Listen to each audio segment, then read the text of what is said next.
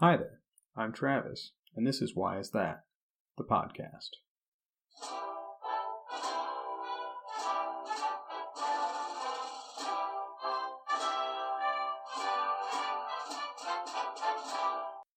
Welcome back to the Why Is That podcast. If you'll humor me for a moment, I want you to imagine yourself walking down the street.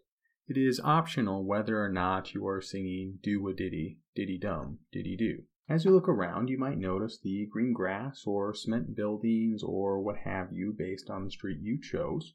I now want you to imagine the same walk except with one very distinct difference. This time you are the President of the United States of America. What is the difference between your two imagined walks? Perhaps in the second walk you had people running up to you asking you to kiss their babies, or members of the press badgering you about this or that. Perhaps in the second walk you pictured men or women in black suits, they kind of look like the men in black, positioned along your route to ensure your safety. These brave men and women are members of the United States Secret Service, the bodyguards of the President of the United States, with the sworn duty to protect him or her and the family from all threats, foreign and domestic. The United States Secret Service are another modern example of the long line of security forces that we previously discussed in episode 29 about the Pontifical Swiss Guard. The Secret Service are very familiar to any of us who have taken the time to watch a presidential appearance on television, or to any of you who may have had the pleasure of seeing a president in person. It is common to see an agent standing at the bottom of the ramp as the president departs Air Force One, or for those of us who were alive in the 90s and got to experience Bill Clinton jogging in short shorts, the Secret Service was never far behind. However, what if I told you that to early presidents like George Washington, Thomas Jefferson, Andrew Jackson, or James K. Polk, the idea of a presidential guard, like the Secret Service, would seem not only ludicrous, but downright un-American. Even a wartime president like Abraham Lincoln found the idea of a full-time presidential guard to be not only unnecessary, but perhaps even undemocratic.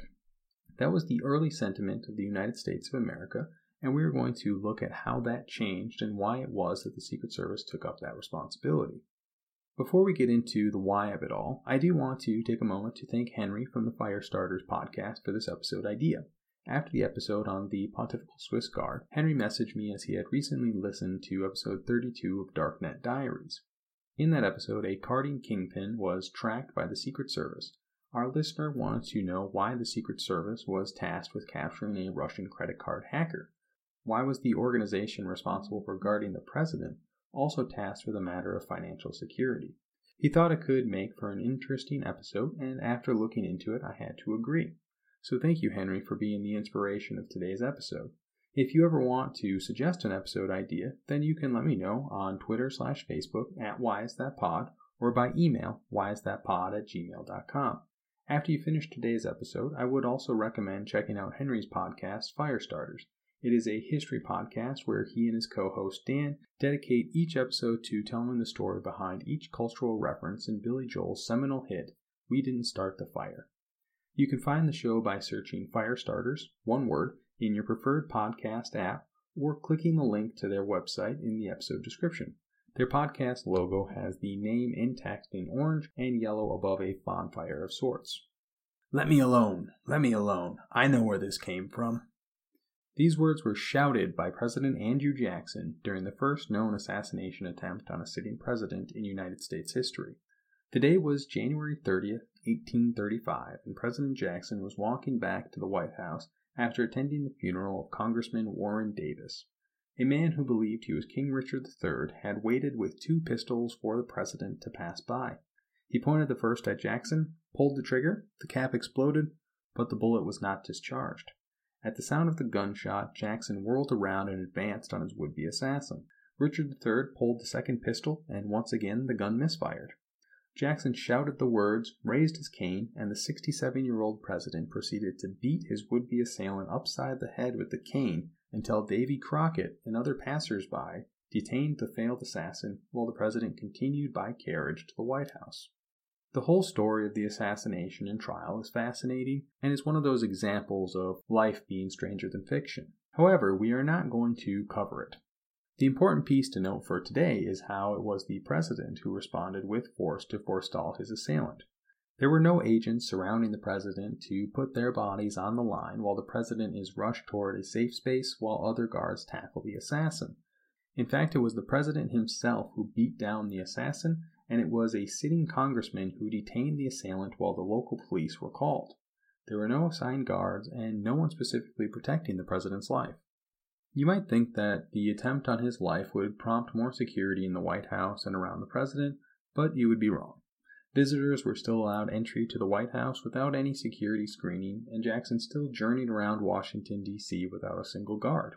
Andrew Jackson and all of the presidents before him had no guard, minimal to no security, and routinely published their detailed schedules in newspaper to make them accessible and responsible to the public at large. It sounds very democratic to have this openness, but does seem a bit irresponsible and dangerous. Why was this the state of affairs for presidents, and why did an assassination attempt on a sitting president change anything? When in the course of human events it becomes necessary for one people to dissolve the political bands which have connected them with another, and to assume among the powers of the earth the separate and equal station to which the laws of nature and of nature's God entitle them, a decent respect to the opinions of mankind requires that they should declare the causes which impel them to the separation. Thus began the United States Declaration of Independence. One of the causes detailed later is as follows. The history of the present King of Great Britain is a history of repeated injuries and usurpations, all having in direct object the establishment of an absolute tyranny over these states. In post-revolution America, monarchy was a dirty word. To his enemies, the second president, John Adams, was called derisively, His Rotundity, the Duke of Braintree. And there were accusations that he would just as likely hand the presidency over to his son rather than leave office peacefully. Adams was not the only one accused of monarchical ambitions. After unprecedented use of the presidential veto power, Jackson was dubbed King Andrew I in the press. In the aftermath of the Emancipation Proclamation, Lincoln was renamed Abraham Africanus I. This insult has remained a popular one in American society. In the 21st century, we have had King George the Younger and Emperor Obama. In other words, it was an insult for the presidents to be compared to a monarch, and as a result, Congress and the president worked to avoid the traditional trappings of monarchy.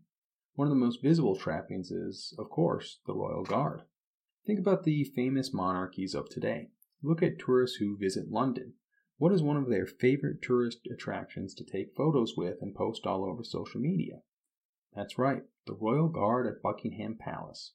The great big black hats with the weird chin strap, distinct red coats, and their signature stiff posture. The King's Guard in Thailand is modeled after the British Royal Guard.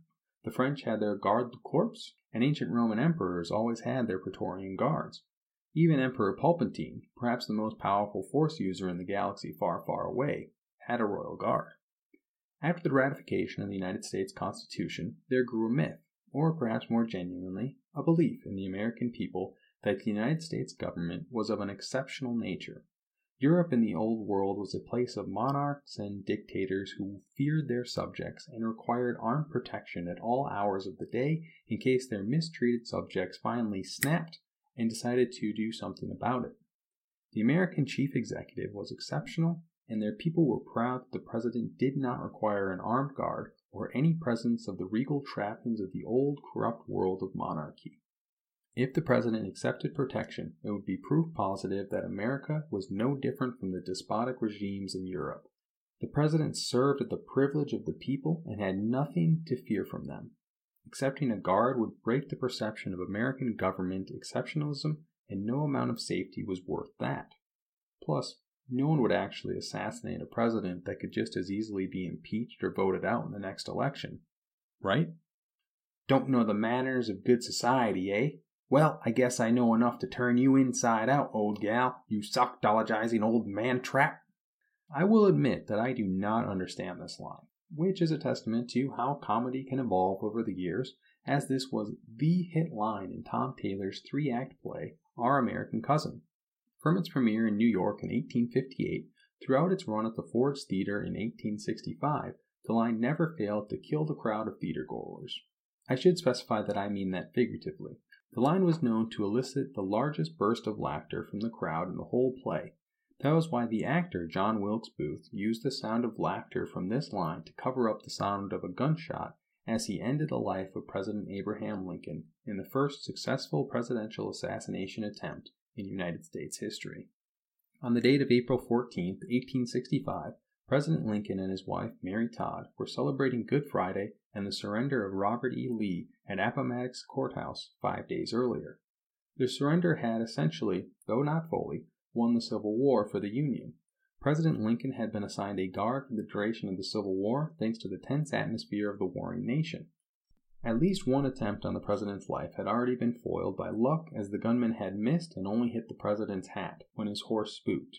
Despite this attempt, Lincoln was fairly flippant about his protection, and his guard only consisted of 4 local policemen who were assigned one at a time to guard the president. On the night of the assassination, it is believed that the president's guard had left his post to grab a drink. Despite the assassination of President Lincoln, attitude toward a presidential guard changed little. Andrew Johnson was protected for a time to ensure no further attempts by the South to destabilize the Union occurred, but once the war was fully concluded, so too were the presidential guard. This might seem strange to those of you who know that the paperwork to establish the United States Secret Service sat on President Abraham Lincoln's desk on the night of his assassination, and the service was eventually established on July 5, 1865. However, the 1865 Secret Service had nothing to do with protecting the president and was instead a special investigative unit under the auspices of the Department of the Treasury. At this moment in time, in 2019, it is believed that approximately $70 million worth of U.S. currency in circulation is counterfeit. This may sound like a lot, but it only counts for approximately 1 counterfeit note for every 10,000 genuine notes, which means only around 0.01% of U.S. currency is counterfeit. This estimate comes from the U.S. Department of the Treasury and is based on the seizure rate per year of counterfeit currency, so it might not be exact, though it is likely quite accurate. This ability to keep counterfeiting in check is a testament to the security measures and due diligence performed by the Department of Treasury, Homeland Security, and various law enforcement agencies. For the first 100-odd years of American history, counterfeiting was far less under control. From 1775 to 1779, the Continental Congress issued approximately $250 million worth of their own continental currency in order to help fund the Revolutionary War. By 1780, that money was worth 1/40th of its face value, and even pro-revolution merchants stopped accepting the currency as it was no longer worth the paper on which it was printed. If you have heard or seen the musical Hamilton, the line, "Local merchants deny us equipment assistance, they only take British money, so sing a song of 6 pence." This is what Lynn was referring to, and it represents the utter failure of the first monetary system of the United States of America. After the Constitution was passed, the new Treasury Secretary helped reform the monetary system with the passage of the Coinage Act of 1792. That established the dollar as the basic unit of account in the country. However, the currency issues did not end with the establishment of the dollar and the new act. Inflation will always be an issue for a new and growing country. This was to be expected and can be combated to a degree through creative measures. By the time of the Civil War, the real issue impacting the viability of the dollar was counterfeiters. By the end of the Civil War, it was estimated that somewhere between 33 and 50% of all U.S. currency in circulation was counterfeit. Combating the counterfeit currency became one of the top missions of the Department of the Treasury. In order to investigate and capture counterfeiters, it was proposed that a special investigative unit would be established for the purpose. The bill to establish the agency was one of the last that President Lincoln ever signed on April 14, 1865. The agency that the bill created would be dubbed the United States Secret Service. On July 5th of that year, the agency was officially established with the sole purpose of investigating and capturing currency counterfeiters.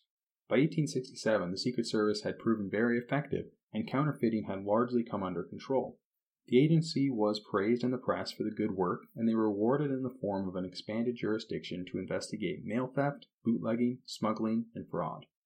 In 2014, Congressional Research published a report titled The U.S. Secret Service, History and Missions. The following is a quote from that report. The original mission of the service was to investigate the counterfeiting of United States currency. This mission has been expanded throughout the agency's history through presidential, departmental, and congressional action. At times early in the agency's history, Secret Service agents conducted investigations that were not related to financial system crimes. Examples include the investigation of the Ku Klux Klan in the late 1860s and counter-espionage activities in the United States during World War I. This quote gives a concise description of the mission and how the service grew from that initially very narrow mission. As the Secret Service operated out of the Department of the Treasury, it was monitored and accountable to the executive branch, which made it a valuable tool of the president and one of his arguably two most powerful cabinet members. One really quick tangent I found interesting in my research was that the second chief of the United States Secret Service was named Hiram C. Whitley, and he was appointed by President Ulysses S. Grant. The reason I find that interesting is that President Grant's first name was Hiram. What are the odds that of all the people he could have appointed, it was someone with the same fairly uncommon first name? Anyways, tangent over. The Secret Service's original purpose then was investigating counterfeit currency and enforcing counterfeit laws. It has since expanded to safeguarding the payment and financial systems of the United States, similarly to how our currency system has evolved since 1865. This is the reason that the United States was investigating that Russian credit card hacker in the episode of Darknet Diaries that inspired Henry to ask about the Secret Service in the first place. The Secret Service may never have expanded their focus to their second mission of protection, if not for a series of events in 1894. Before we get to those events, we should probably put them into context. Following the Civil War and into the 1870s, the United States entered the period in its history known as the Gilded Age. The Gilded Age was a period of unprecedented economic growth and expansion of major cities. The economy grew at its fastest rate in U.S. history, and Chicago, for example, saw its population explode, growing 10 times larger from 1870 to 1900. Under this impressive growth, however, was great inequality. The rich kept getting richer, the poor poorer, and immigrants who were attracted to the promise of a growing economy found hard times when they arrived. These forces came to a head with the Panic of 1893. The Panic of 1893 was a serious economic depression that began just after the start of Grover Cleveland's second term. Thanks to this timing, President Cleveland was blamed for the panic, and he quickly became perhaps the most hated sitting president in American history to that point. The White House was flooded with death threats. In the early days of the Republic, these death threats may have been treated with a bit more nonchalance, but after the successful assassination attempts on Presidents Lincoln and Garfield, it was not as easy to dismiss. President Cleveland continued without a guard until 1894, when the United States Secret Service discovered a conspiracy to assassinate the president by a group of Western gamblers, anarchists, or cranks in Colorado. While the investigation continued, the United States Secret Service dispatched 2 agents to tail the president in a buggy on a part-time basis in order to protect him from the assassins. The presence of Secret Service agents outraged Cleveland's political opponents and much of the population. Bodyguards were viewed as a sort of barrier erected to set the president apart from the population, and that was not something that the leader of the free people should do. As a result, Cleveland dismissed the agents for a time.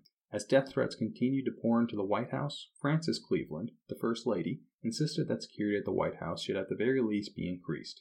When Cleveland had assumed office, a mere 3 police officers were routinely stationed at the White House, more to keep the peace in a popular area of Washington, D.C., than specifically to protect the president.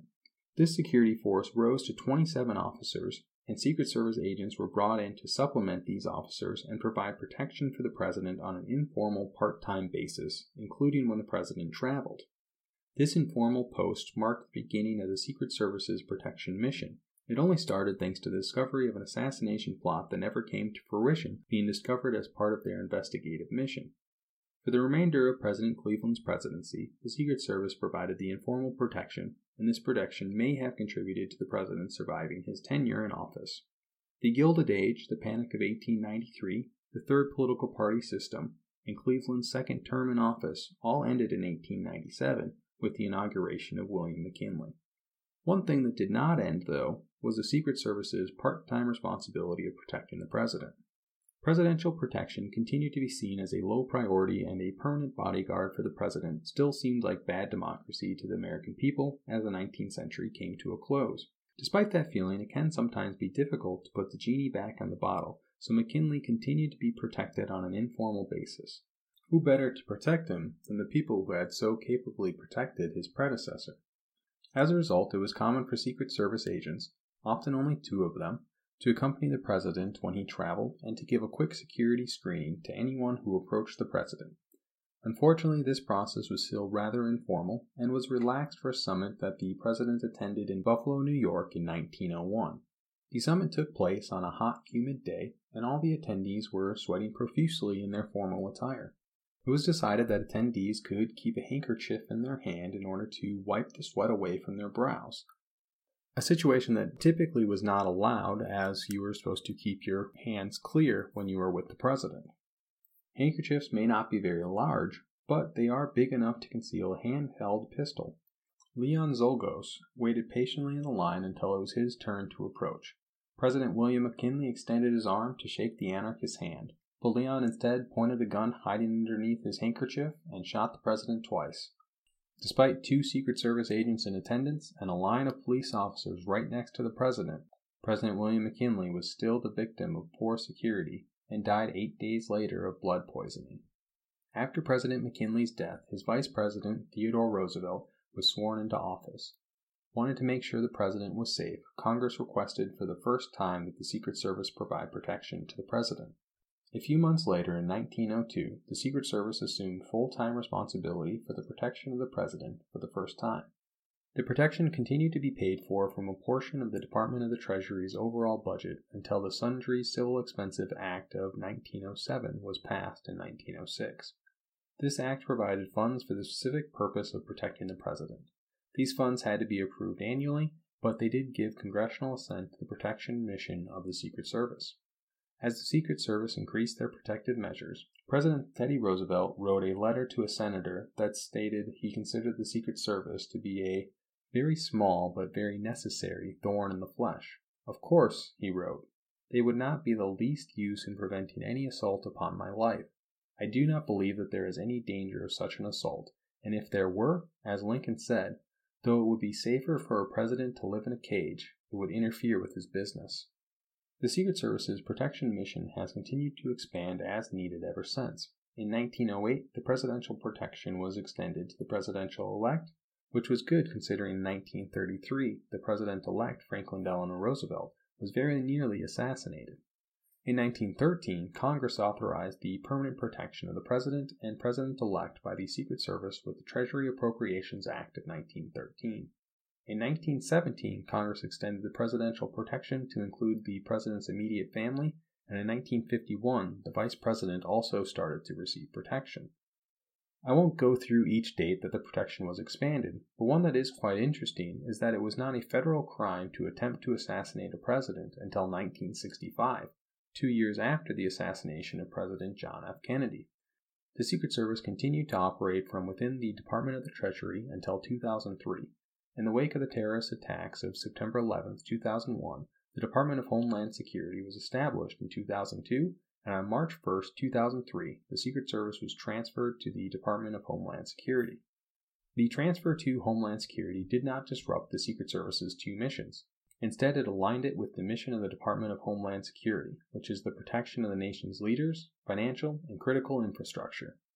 As the Secret Service was essential to protecting the leaders and financial infrastructure, it made sense to put them into this new department of the executive branch. Over the next 5 years, the Secret Service's investigations led to nearly 29,000 criminal arrests for counterfeiting, cyber investigations, and other financial crimes.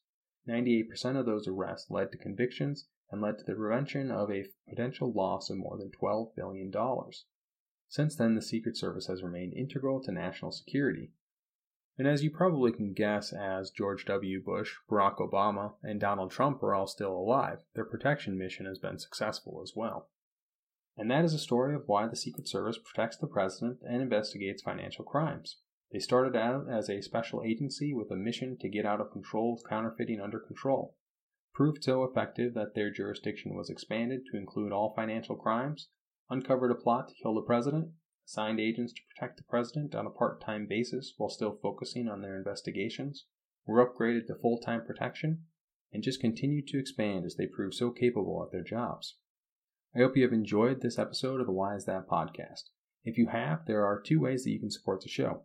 First, and most importantly, hit that subscribe button on your favorite podcast app, whether that is Podcast Republic, Acast, Apple Podcasts, Spotify, Stitcher, iHeartRadio, or wherever else podcasts are streamed.